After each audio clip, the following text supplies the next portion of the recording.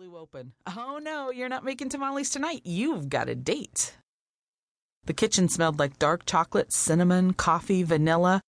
And normally these smells and the sight of his beautiful kitchen, copper bowls, white marble counters, handsome Latin chocolatiers in spotless uniforms was enough to cause him to swallow his irritation with David's latest scheme to fix he and Santos up in a threesome. No matter how many times he told David they were happy, David thought happy was a synonym for boring.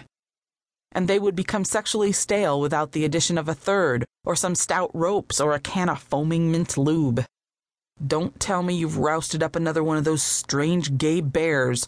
That last guy must have weighed 300 pounds, and he was significantly more interested in the death by chocolate cake than anything else. He would have crushed Santos to death with no problem. David shrugged an elegant shoulder and reached into the Sub-Zero for the eggs. "We have the tea menu yet?" Abraham pointed silently at the menu, posted at 5:30 this morning, as it was every morning, before he headed to the gym for his usual morning basketball game. "All right. Well, what happened was I went to this mask-making workshop with Diablo, and I met these frisky boys, and they had a branch, like a gay mask-making club." "A gay mask-making club in San Antonio?"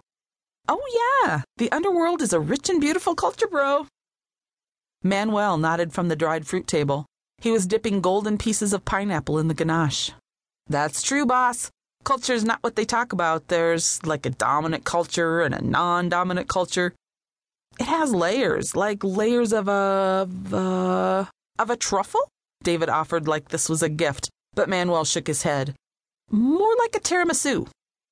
Abraham studied them as if they were recently arrived from another planet. Sociology in the kitchen?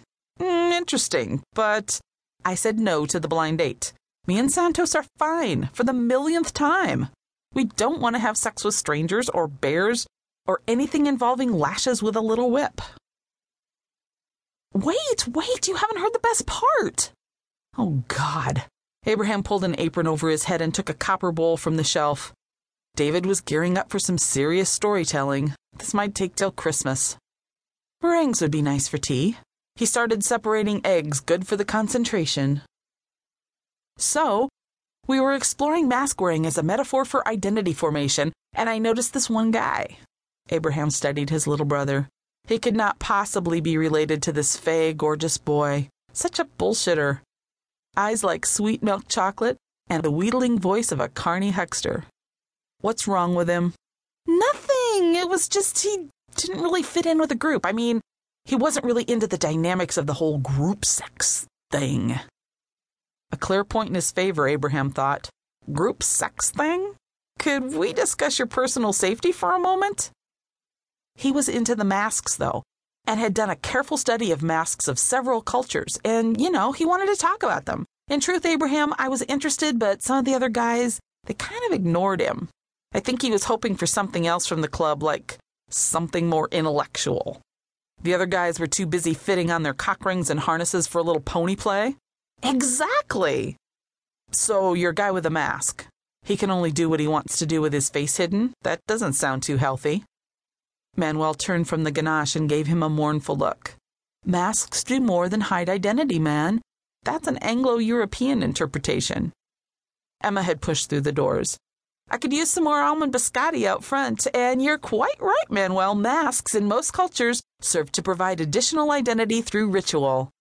Many cultures, the mask allow a spiritual identity to enter the body, share the corporeal, so to speak. Masks don't hide. It's just a symbolic representation. This is who I am. And I am also this, and I'm also this. Stranger, better, more powerful, more dangerous." Abraham realized he was staring at her, mouth hanging open. She pointed to her chest with her thumbs. "Hello, theater major." She swept out of the kitchen like a princess, and Abraham had to resist the urge to applaud. He went back to work with a whisk. "So, what's the deal? Who is it?" "That thing Diablo said, that's what I'm—" "David, cut the shit. Who is it, and how can I call and cancel?" "You can't. He said you're already meeting him on the steps of San Juan Capistrano at 7. He's on duty till then." Abraham felt his lips go numb. On duty?